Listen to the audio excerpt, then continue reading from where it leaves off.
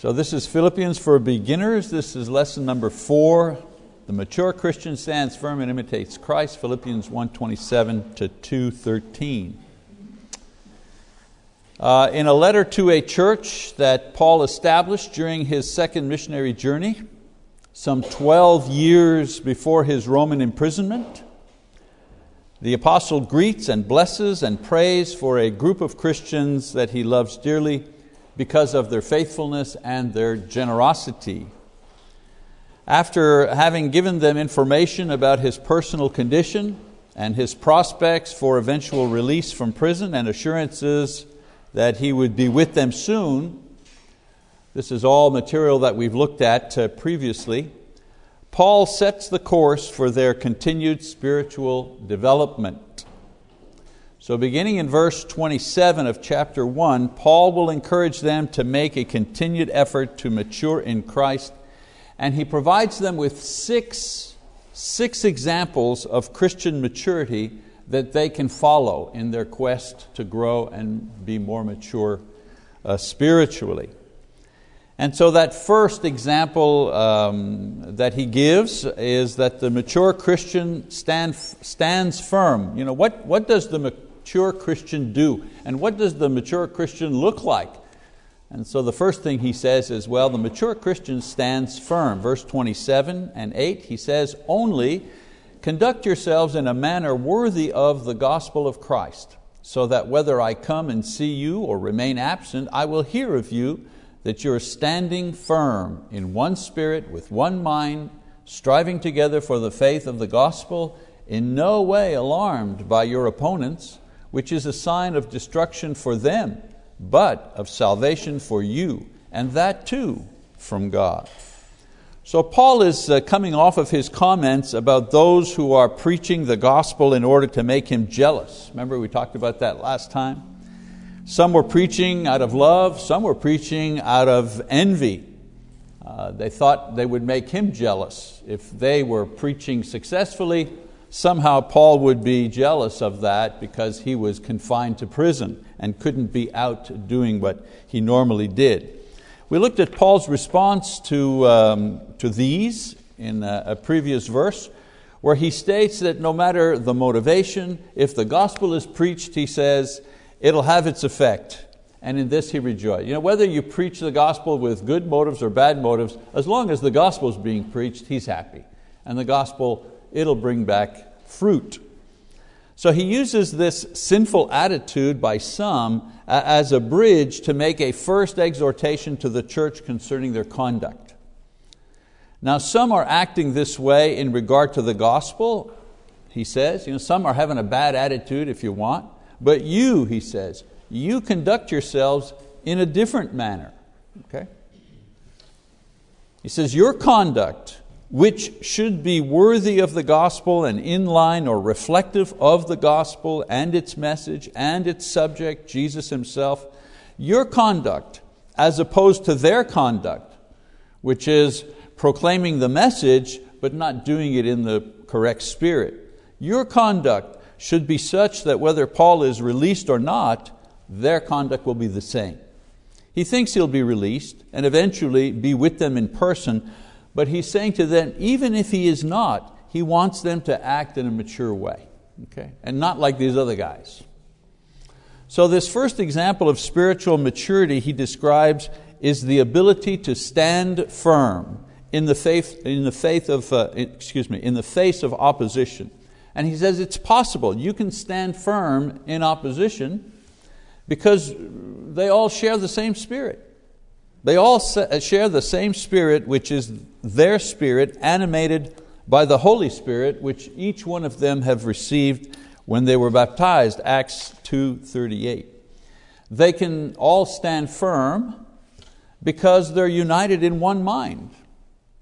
You know, we all believe the same thing as being the truth from God, which is the gospel. And so your ability to stand firm against opposition, he says, is based on the fact that you all share the same spirit, you all share the same truth, you all share the same mind about what God has taught. And thirdly, you're all working toward the same goal, and that is to maintain the teaching or the content of the gospel Sometimes they have an interchange. They call it the faith or the gospel. When there's an article in front of the word faith, the faith, it doesn't mean trust, it means doctrine, the faith, the body of teaching of Jesus. That's the faith. Okay? And so to maintain the teaching and content of the gospel against change or compromise. So they're standing firm together in one spirit, one mind, and one purpose. They don't want the gospel to change. So to do these things without fear, he says, is a sign of their growing maturity in Christ. They don't get excited. They don't lose their confidence just because there's some opposition, just because there are trials and tribulations. Okay. Shows their growing maturity in Christ, and a reason that Paul rejoices when he thinks and prays for them. When he sees them going through problems like this, and finds out that they're standing firm, they're not giving in, they're not quitting, for example, this gives him great joy. In addition to this, he says, standing fear without fear of their opponents indicates two things. First of all, the destruction of their opponents. If their attackers cannot frighten them to change course or abandon their faith, it's an indication that they have lost the battle. Their attackers have lost the battle, even though on the surface they may seem like a formidable enemy. And secondly, it's the confirmation of their salvation. If what they believe is true provides them with the strength to stand firm against their enemies, in other words, people and actions that they can see, then what they believe about their salvation, something they cannot see but must accept by faith, must also be true as well, since God will administer both the judgment on their enemies and their entry into heaven. So they're standing firm. They're not letting the enemies destroy them or discourage them or get them to quit. And Paul is saying, when you're not quitting, when you're standing firm, it means what's inside of you is stronger than what's inside of them. They may seem bigger and more powerful, they may seem to have the upper hand, but the fact that they're not able to destroy you demonstrates that eventually they're going to lose. And it also shows that eventually you're going to win.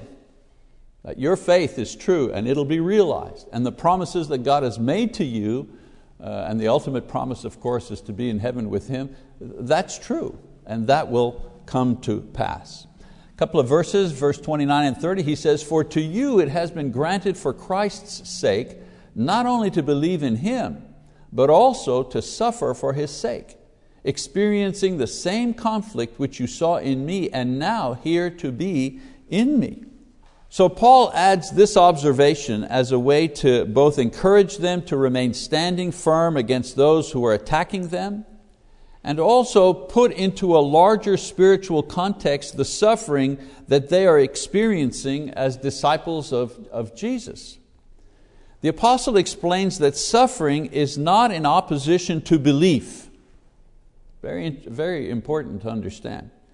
As if to suffer for Christ were a failing on God's providential care for His children, or some kind of aberration in the Christian experience.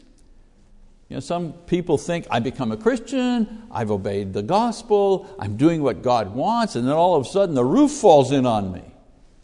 I get sick, I lose my job, I'm attacked, I'm accused of something I didn't do, and so on and so forth. What happened? They think becoming a Christian means, no more suffering, you're good to go. And so Paul is addressing this idea that suffering as a Christian somehow is wrong or unusual or shouldn't happen. And so he says the apostle explains that suffering is not in opposition to belief. Suffering in various ways, for example, attacks on our faith like these Philippians were experiencing, or perhaps the loss of friendship, or family conflicts because of our faith, or the emotional and physical discomfort felt as a result of resisting temptation. It's hard to resist temptation. It's painful to fight the flesh, psychologically, sometimes physically. Sometimes Christians suffer actual violence against themselves because of their faith. So these were natural parts of the Christian experience and life. They're not exceptions to the rule, they're the rule. So Paul summarizes this section about standing firm by stating that God is the source of all that the Philippians are experiencing, some of which is understood. For example, God is in charge of everything. God sends everything. God permits everything. And so he says to them, God has sent Christ to atone for their sins and thus made salvation possible. God did that. God has provided the faith or the teaching of salvation in the gospel. God is the one that provided that, not man. God has chosen and sent the apostles, like Paul, to bring the gospel. God is the one that sent the apostles. God has sent the Holy Spirit to dwell within them and lead them to spiritual maturity, evidenced by their firm stand against opposition and the attacks on their faith. God has done that. And finally, and this is the point he's making here, God has permitted them the privilege of experiencing suffering on account of their faith. It's not that God sends the evil, but God permits it in our lives. God doesn't send evil. God doesn't tempt us to sin, ever. But He permits us to suffer. He could make it so that there's never any suffering in our life. He's God. But He chooses not to do that. So this wasn't discomfort or inconvenience or pain because of their mistake or sins. In other words, what the Philippians were suffering wasn't because of something they did wrong. And it wasn't the suffering that all human beings experience because we live in a fallen world, like tornadoes and floods and accidents and disease. This wasn't suffering because mankind is sinful, we're victims of crime and corruption and human error. Now, the suffering of the Philippians was experienced only by those who follow Christ. People who don't believe are not attacked for their disbelief. Have you ever noticed there are no atheist martyrs? They don't attack people who don't believe in Jesus. They don't lock them up. No, it's the believers that are attacked. It's the believers that have opposition, not the disbelievers. So Paul says that God allows. In other words, He could have spared them, but He chose to allow believers to suffer, and here's the point, because of their faith in Christ, in the same way that Christ suffered to save those who would eventually believe in Him. In doing this, God grants believers the experience of both the spiritual, which is the knowledge of God, and the presence of the Holy Spirit in their lives. He sends the Spirit to give them the experience of the spiritual, as well as the human side of Christ, suffering because of His faith and His obedience to the Father. So as believers, you get to experience what Jesus experienced, the Spirit, the understanding of who God is, the joy of knowing that our sins are forgiven and that God will welcome us into the heavenly abode. Jesus knew and experienced these things, and we get to experience those things. But Jesus also experienced suffering, rejection. And so Paul says He's allowed you to suffer some of the things that Jesus suffered. Rejection, difficulty, opposition. And he says, if you both stand firm as a consequence and suffer for your faith, you are experiencing the complete life of a disciple of Jesus Christ. To show that this experience is universal, Paul refers to his own suffering over a long period of time. When he says, the things which you saw in me and heard in me for the gospel, well, he's referring to the things they saw and heard. They've heard about him being in prison. Some of them have visited him in prison. Many of them know of the lashes he's received and the suffering and opposition and beatings. They thought they'd killed him one time. They stoned him and they thought he was dead. So he says, you're suffering, and Christ suffered. But you know what? All the believers suffer, and he points to his own experience to confirm that idea. So the point here is that even apostles are subject to this phenomenon of belief and suffering as part of every Christian's experience. A lot of Christians, they fall away because they're surprised. They're surprised that they have to suffer. They're surprised that they have doubts. They're surprised that the world sometimes puts them in a position to compromise their faith. They're surprised at that. They think that shouldn't be, but no, that's exactly the life of a Christian. Another indicator of maturity that Paul, as we move into chapter 2, he says the mature Christian imitates Christ. So Paul leaves off his encouragement to stand firm in the face of attack and adversity, and suggests the kind of things necessary to help remain strong in the faith while enduring opposition. So we read chapter 2 verses 1-4. He says, therefore, if there is any encouragement in Christ, if there is any consolation of love, if there is any fellowship of the Spirit, if any affection and compassion, make my joy complete by being of the same mind, maintaining the same love, united in spirit, intent on one purpose. Do nothing from selfish or empty conceit, but with humility of mind regard one another as more important than yourselves. Do not merely look out for your own personal interests, but also for the interests of others. So those on the outside of the church are attacking and putting obstacles in the way of believers. But those on the inside of the church must also be involved in countering these attacks by providing things to help fellow believers be still and unmoved. So Paul goes from what he believes he starts from what he believes they're already doing. Okay? So what they're already doing, they're giving each other encouragement in Christ. Mutual edification as Christians when they sing together and pray together. The comfort of love, their love for one another. They provide comfort and consolation to each one in the assembly. The word here is, the Greek word is that for encouragement. They encourage each other. Fellowship of the Spirit, the strength that comes from consciously sharing the Holy Spirit. The type of relationship that only two Spirit-filled people can have. As I've said before, you can have fellowship, you can have a friendship with someone, you can be best friends with somebody, you can have your best buddy and you go play golf or something, but if he's not a Christian, then you can't have fellowship. You can have friendship and all the good things that friendship brings, but you can't have fellowship. You can only have fellowship with someone who's a believer. Okay? And so Paul says, share that. That fellowship of the Spirit is a very strong thing. It helps you to be strong. It makes you realize you're not in this by yourself. And then of course, affection and compassion.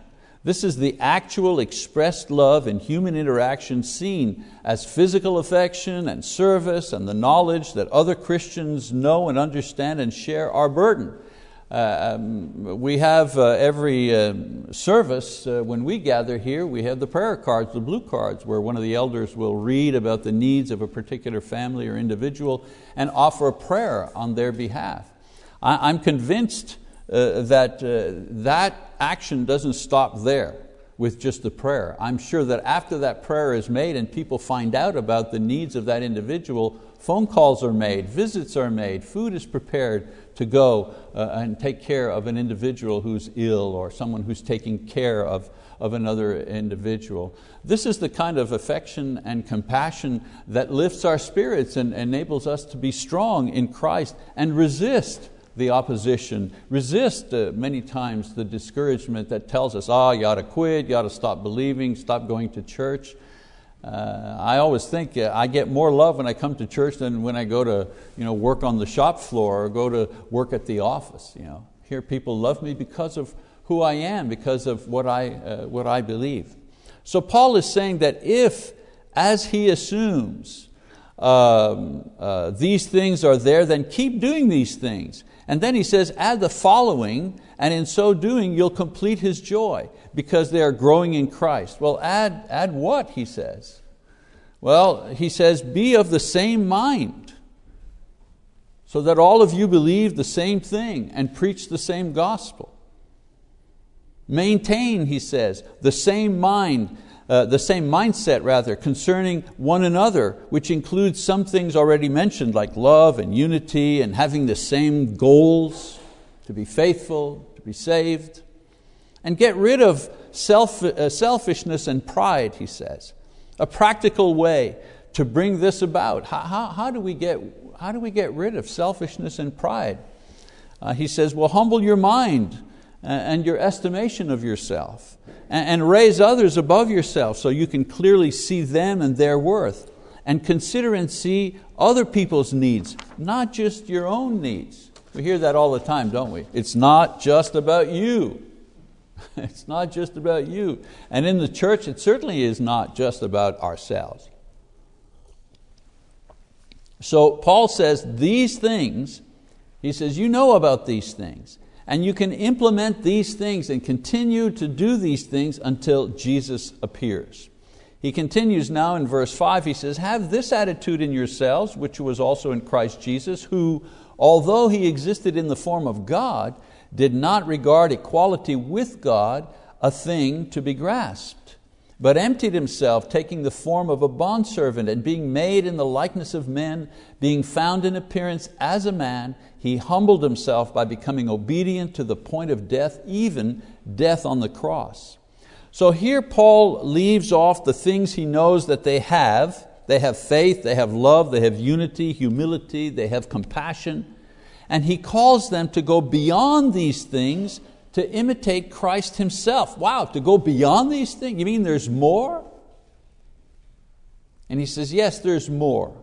Go beyond these things to the end state of Christian maturity. Well, what does that require? What does this imitation of Christ demand of us? Well, in a word, the emptying of self. Now for Jesus, the emptying of self required that He submit to God's plan to save man from condemnation due to sin, resulting in spiritual death. This idea Paul explains in several stages. First of all, he says Jesus is God, has always been God, and because of this did not either aspire to be divine, grasp. He already was God. He didn't grasp after being divine. He already was God. Nor did He refuse to alter His divine nature in some way in order to save mankind. Secondly, he says Jesus altered His divine nature by taking on a human nature incorporated into His divine nature. In other words, He gave up nothing of His godly nature in doing this. He merely altered His nature to include and thus permit His interactions with human beings as a human being Himself, thus becoming fully human while remaining fully divine.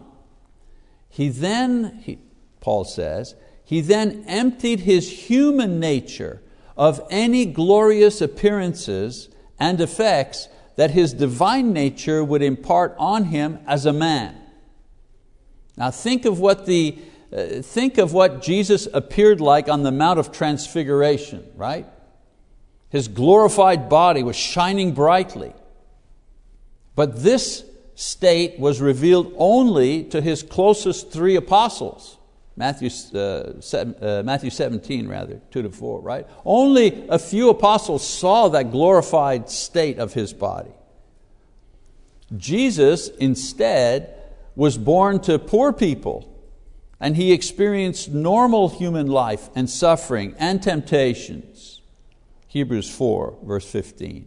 And in addition to taking on a human nature in order to complete His divinely appointed mission, He allowed Himself to be unjustly executed as a common slave, because only slaves were subject to execution by crucifixion according to Roman law.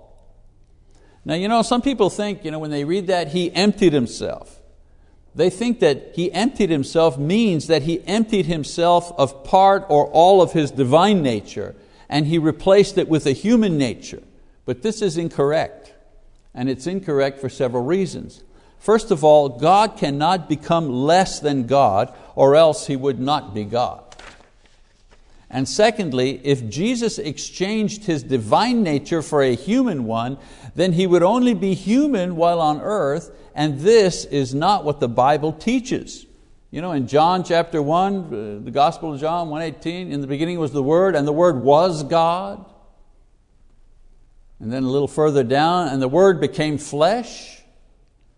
And in Colossians 1:15-20, where Paul talks about Jesus, the exact image of God. So here both John and Paul explain in detail the dual natures of Jesus. He was God and He was man simultaneously. In context here in Philippians, Paul is not asking the Philippians to somehow submit to a cruel and unjust death in order to imitate Christ. In other words, you all got to be martyrs if you're going to imitate Christ, although many have had to do that throughout the years. The broader lesson for all Christians who seek Christian maturity is that our imitation of Christ really begins when we start the process of emptying ourselves of self. As God, Jesus had no need and no possibility of becoming less divine. However, He did have options as far as the human nature He incorporated into His divine nature. For example, was He to come as a king or as a common man when He became a human? Was He to be rich or poor, respected or rejected? Was He to gain victory through power or victory through weakness? Was He to refuse the cup of suffering or drink the cup of suffering? Was it to be His will or the Father's will? So as Paul writes, Jesus emptied Himself to the point of dying a cruel death like a common criminal. His emptying of self was dictated by the will of the Father in completing the plan for man's salvation. Let's just jump out of Philippians and go to John for a moment. John 6:38, Jesus says, "For I have come down from heaven not to do my own will, but the will of Him who sent me." In the same way, the emptying of self in our lives resulting in Christian maturity as we imitate Christ requires us to constantly seek and obey God's will instead of our own will for our lives. So if someone's saying, well, how do I empty myself of self? You obey God's will. Jesus emptied His human self of self. How? By obeying God's will. To be born poor, to suffer, to die on the cross. Now this does not necessarily mean we will be poor or unjustly accused or executed for our faith. It might, but not necessarily so. It does mean, however, that we will suffer the emotional as well as physical pain that comes as a result of denying our own will and desires and flesh in order to do the will and purpose of Christ in our lives. Paul does not give specific examples of this emptying of ourselves, but he provides the glorious result of this as it took place in the life of Jesus. Verse 9-11, he says, "For this reason also God highly exalted Him." For what reason?